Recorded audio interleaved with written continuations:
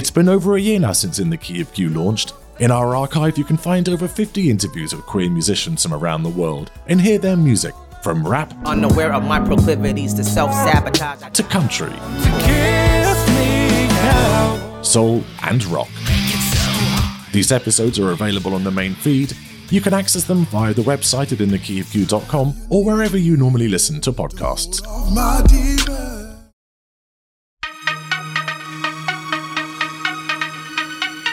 Being black is already, like, in societal terms, you're already a born deficit. Like, you already have that. So adding a gay label on top of that, you're just like asking yourself for just like a forever ass whooping from the world. I'm Dan Hall. I'm a gay man and I love my music. However, I've spent my life translating heteronormative content into my own story.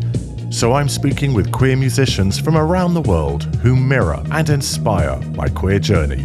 Welcome to In the Key of Q. Today I'm joined by Ty McKinney. His lyrics can tug at the heart in places, and his sound and voice feel like the most beautiful sleepy all-night hug. Ty, welcome to In the Key of Q. Hi, that was such a beautiful intro.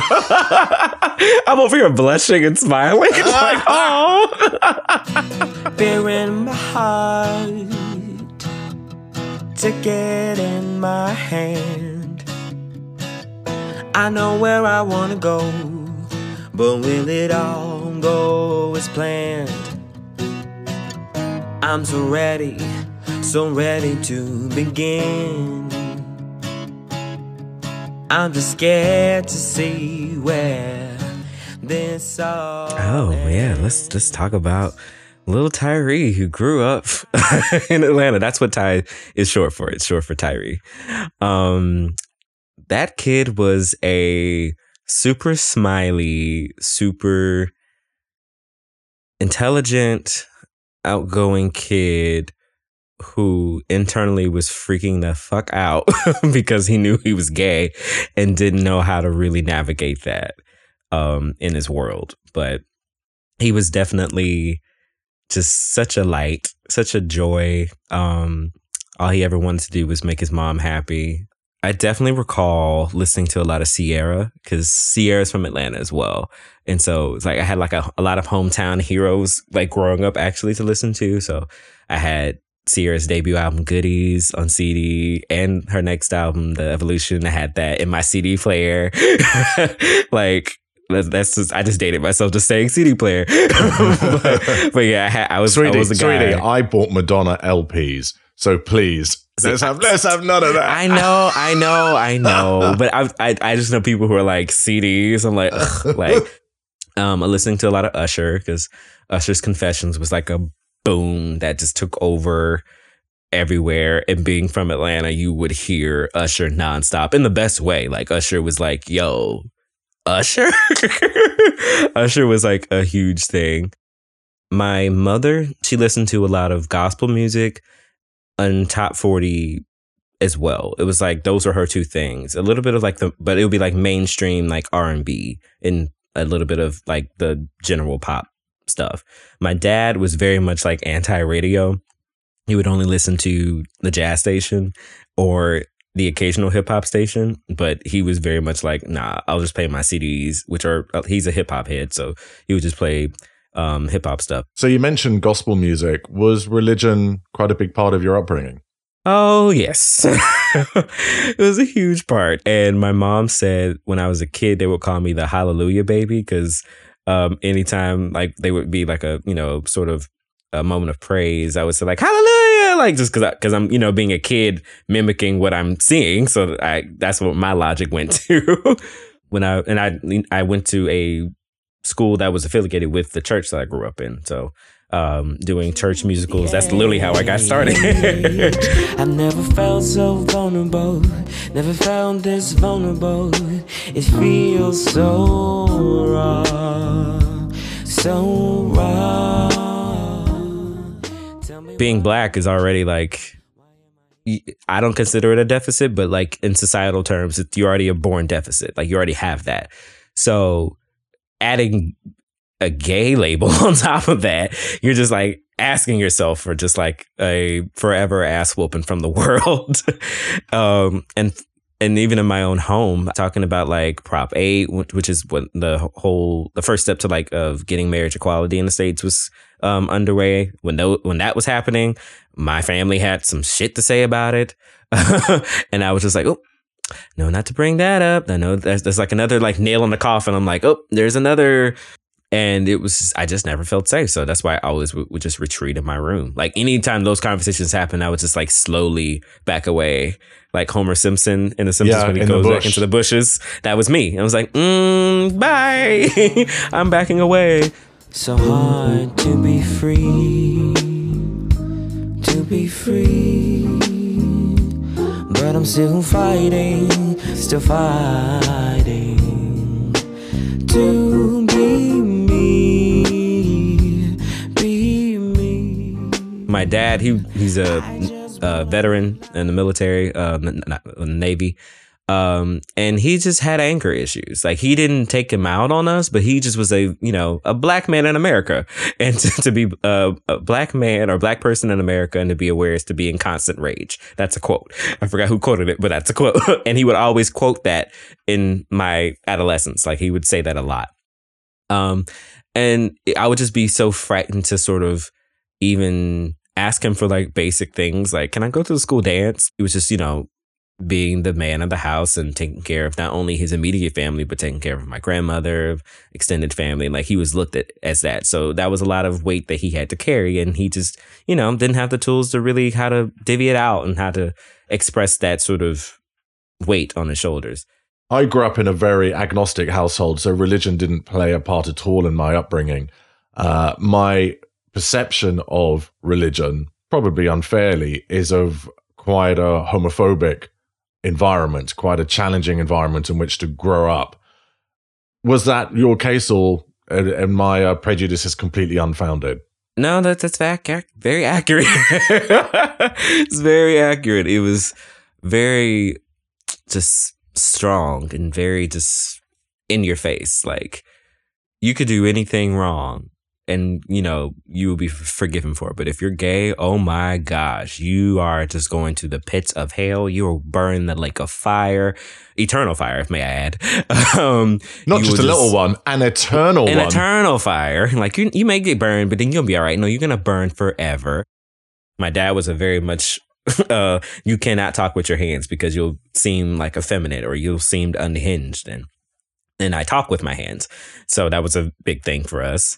There would be just comments. So that led me to just shelter myself and encase myself and just put on the layers and layers of clothing and to hide the true gay boy that was inside. Dad said don't wear tight pants. Dad said don't talk with your hands. He was trying to build a man. With Boys Like Me off the first EP, that was all about like, no, we need to talk about I am gay. We need to talk about how hard that was. We need to talk about toxic masculinity. And it was also just like a call for like, hey, if any guys like me, like come find me. And that is a great song. It's a really, really good song because it does touch on those issues, the don't talk with your hands. Yeah. Those things which are just basically someone saying, don't be me. Exactly. And it was coming from one of the people who made me. So it was just a very when I was writing it, I was realizing I was like, that's very damaging. Like this person, my father, is the one that's telling me not to be myself. But that's what I loved about that song was I was getting the chance to take that autonomy back, take that power back and be like, no, I know this is wrong that you tried to make me be a certain way and I'm going to undo what you've done. But hopefully someone else can help me out. Like we can do this together.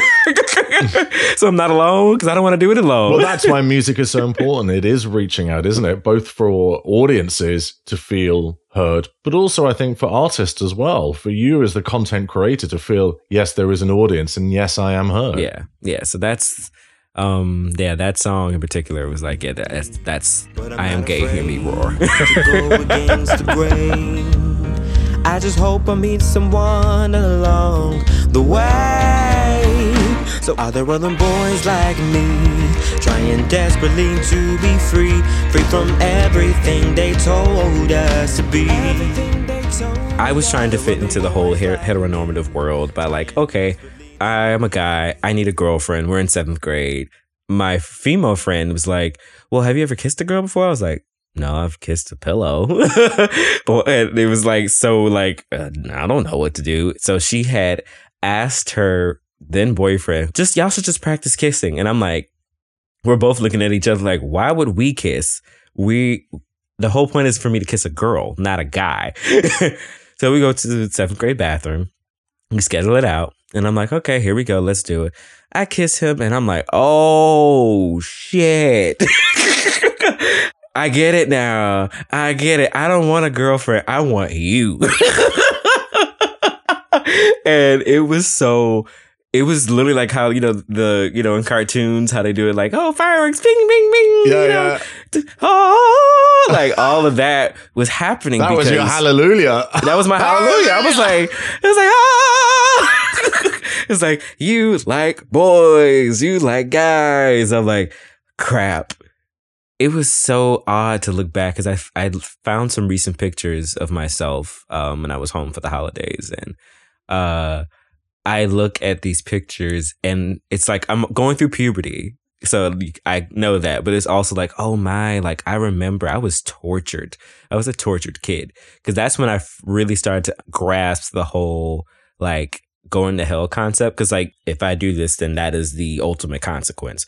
But then as I got older, I started learning about the sort of in your face consequences that can happen, not just the like, eternal, like, when you die, but like, oh no, this could happen. You can get beat up. You can get bullied. You can get ostracized by your family. You can, lose your family. You can be homeless. You could be, on the streets and all that stuff. And once I realized that, it was kind of like, okay, I got to really keep that close to the vest because that would like shatter my world. Be free, freedom be everything that we already are. So are you out there?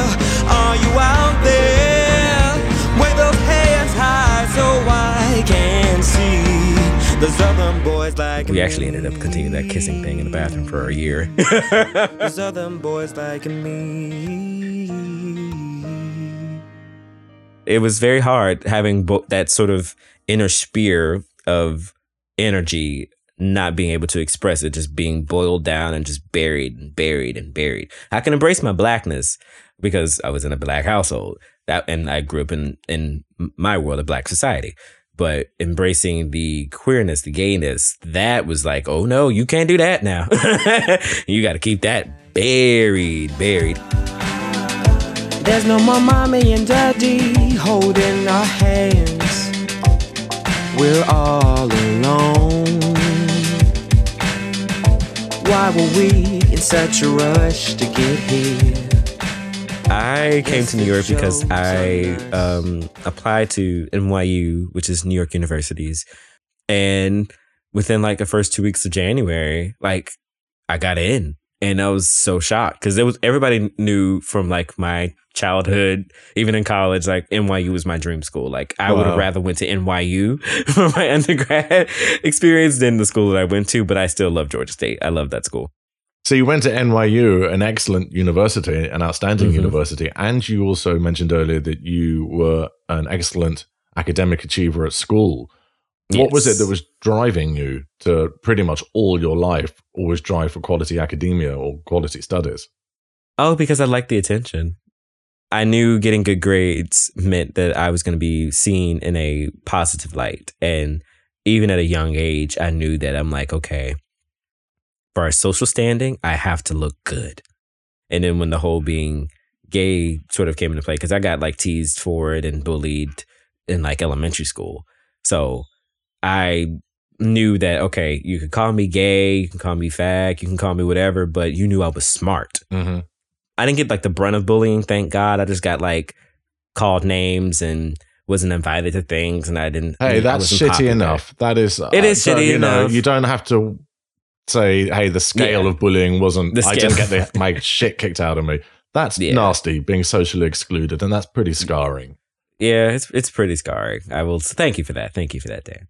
But even though kids who bullied me or just didn't, associate with me, they knew I was smart, so they would try to cheat off my stuff. And then I knew it was like, okay, if I let them cheat, then I would increase my social standing. Welcome to adulthood, where things aren't what they seem. It's not like anything I thought it would be.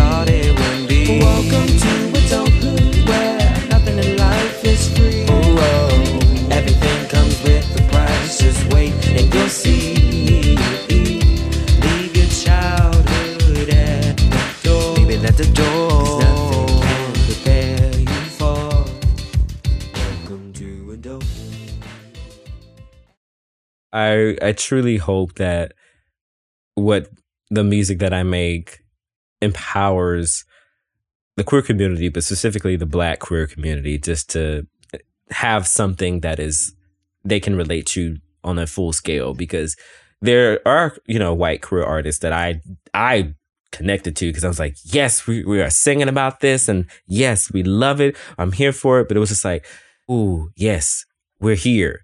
But it still felt like I was like, you don't get the Blackness that is associated with being a Black queer Southern man dealing with this religious trauma. It's like we feel each other. We are here. We can have a conversation about it. But like, my Blackness is just another layer that you will never understand or experience because you are not Black. You may date Black people and you may have Black friends, but you personally won't experience the Black religious trauma that I have experienced because you're not that. So when Frank Ocean came out in 2012, I was just like over the moon. Like, I couldn't be over the moon in public because I was still closeted myself, but internally, like in my room, in my dorm room, I was just like, I wasn't even gleeful. It was sort of like relief and just the release of anguish, and like tears were shed because I was listening to his album Channel Orange and songs like Bad Religion and Forrest Gump and Thinking About You. I was just like, oh, these songs I fully relate, and I can embody them, and I can sing them out loud because I know he's talking about a guy. It is pretty easy to find white queer artists. Very easy. But it's not. Yeah. And they're everywhere. They're everywhere. It's easy for them to get press now. It's like even and that, dare I say it, on like sort of LGBT like platforms, like they're majority white. It's like, well, where's the Black people? Where are they? Like, and if they're there, like, why aren't they being pushed like as much as their white counterparts? Like, it's very disheartening because we have to be twice as good, and that's a thing that's echoed within the Black community. And regardless of sexuality or whatever, like, you always have to be twice as good as white people in order to get half as much as they have. Yeah.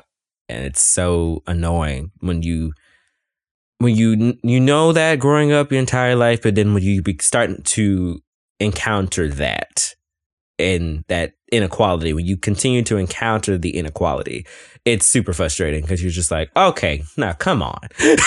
Like, and you don't even, it's not even an egotistical thing, but you're just like, I look cute. My songs are mixed properly and they sound of standard quality that could be on radio right now. Like, what is the problem?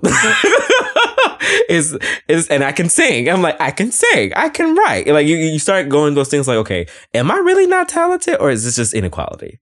So what was 2020 like for you? We had the civil unrest around racism with George Floyd's murdered massacre, with Breonna Taylor, Ahmaud Arbery, and the countless trans women, Black queer trans women that were getting murdered like left and right. It was, and trans men, trans people. Like, there was so much going on like within that first half of the year, and me being in New York at the epicenter of it, I was quickly reminded that I'm like, oh, you're still a Black man in America. Yeah. You're still a black gay man in America. And you're literally like, you may think you're flying, like you thought you was flying, but you're not. I'm not arguing or debating my existence with anybody anymore because like I live it every day.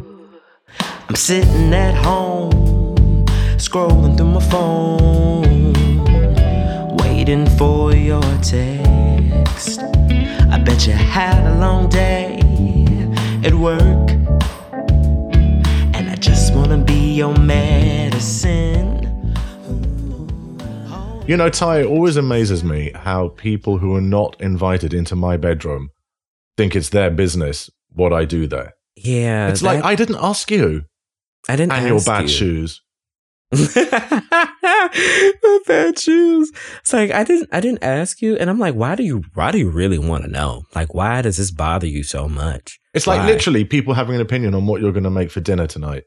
Yeah, and it's like, well, you're not having any of it anyway. It's like, come on, like why are we still obsessing over this? Because like the Christian people, the religious people that I have encountered in my life who are, you know, not homophobic, they're just like, yo, like, do what you do. Like, God made you to be you. So why? I don't think it's a problem at all. Like, completely. My lovely friend Jill, who I was at college with, she very much is of faith, and her faith means a lot to her. But her faith has always been to her a thing that is about love. So it seems unfathomable to her that she should treat anybody with anything but that. You know, in 1992, she was supporting me against HIV prejudice and all sorts. And to her, religion is something that is first and foremost about love. And I think she has had experiences where people have told her, no, it's not that.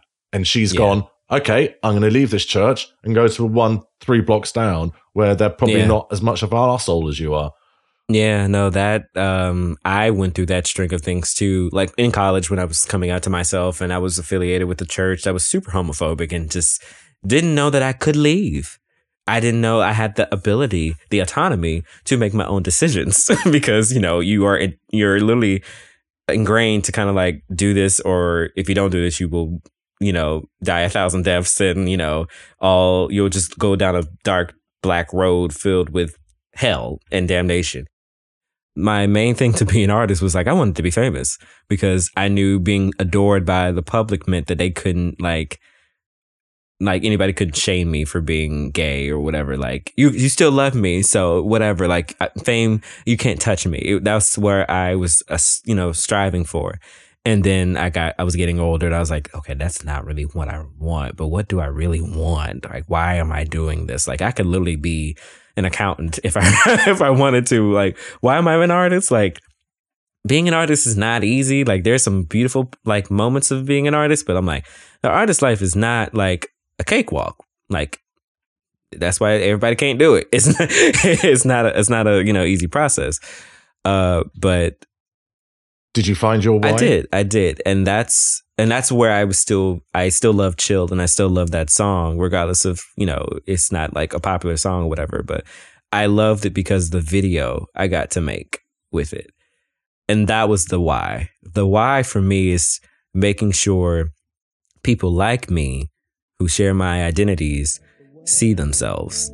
And that they know there's something they can see themselves, because if they can see it, then they can believe it. They can believe they can have a relationship with the guy, and it's perfectly fine. They can be domestic. They can be so boring and so domestic. And nobody touches me like you touch me. And there's no other place I'd rather be. Oh, 'cause I just wanna chill. All I wanna do is, chill. All I wanna do is chill. So what would the kid Tyree make of your music now? Tyree would be kind of pissed off about the music I'm making, because Tyree was a pop guy. Like, he loved top 40. Like, he loved Christina Aguilera. He loved Britney. He loved he still loves Beyonce. So would he listen to any of your songs, or would he be just like, wrong station? He would. That's a good fucking question. Would he actually turn shit off? He might have turned the shit off, but he would turn the shit off. I think he would like my more upcoming music, which is why this music is dedicated. The next batch of music is dedicated to him because this is the type of music he would love. But my first 2 EPs, he would like some stuff. He would love Boys Like Me. He would probably just cry to Boys Like Me because he was like, someone wrote about me. And he would love the videos more so than anything. So yeah, but he loved pop culture. He loved everything pop culture. So my music now, or the music that I've released in the past, it's been pop with like hints of like soul, hints of like some other stuff in there too, but he probably would be like, what is this old guy or this 30-year-old guy that like my parents talking about love. Talking about love. What do old people know about love? What do old people know about love? He'd be like, he would listen to Mutual and be like, what? Like, this is such a jazzy stuff. Like, this is something Dad would listen to.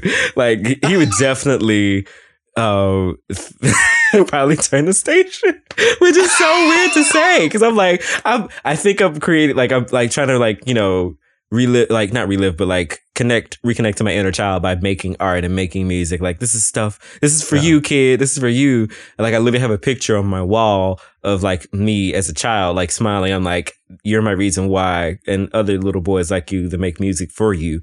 Ty, that's lovely. Yeah, that's really lovely. But no, he would turn the station. Could you suggest a good gateway song into your catalogue? A good song that will be a seductive way of reeling people in? Sure. So I would have to say the song of choice to get you into the Ty McKinney world would be Mutual. Mutual is my favorite song that I've put out to this day. It's literally the song I feel like that's changed me sonically. It was the first song that I ever put he pronouns into it. So I was really asserting my gayness and queerness into my music. And it's my most beloved song, actually, when looking and streaming stuff and with my, you know, not the fans, but the people who like what I do. They love that song and they love the video. And call them fans. Own it. Okay, my fans really like Mutual. That song keeps kicking and I love playing it. It feels good. It's such a good song, and you know, I think you'll like it. So yeah, Mutual is that song. If you don't feel the same way, tell me to my face. Oh, 'cause I just wanna know, I just gotta know. Is this mutual? Is this mutual? Oh, Ty, thank you so much for coming on In the Key of Q. It's been wonderful to have you. Thank you for having me, Dad. This is so cool. You've been listening to In the Key of Q. The opening theme is by Paul Lee Nidu at unstoppablemonsters.com. Check out the show notes for links, including a Spotify playlist to complement this episode. The podcast's home is at inthekeyofq.com. And over on our Patreon page, you can find exclusive content. Many thanks to Kajan Kantha and Murray Lang. Please rate and subscribe the podcast and follow us on social media. This episode is produced by me, Dan Hall, for Pup Media Consultancy. See you next Tuesday. My face. Oh, 'cause I just wanna know. I just gotta know. Next time on In the Key of Q. We're going to go down the Buxers rabbit hole. Well, and we all do it. I mean, we just got to, call this what it is, and just own this Buxfizz, the Buxfizz shame. That's Aaron Duval. Next time on In the Key of Q.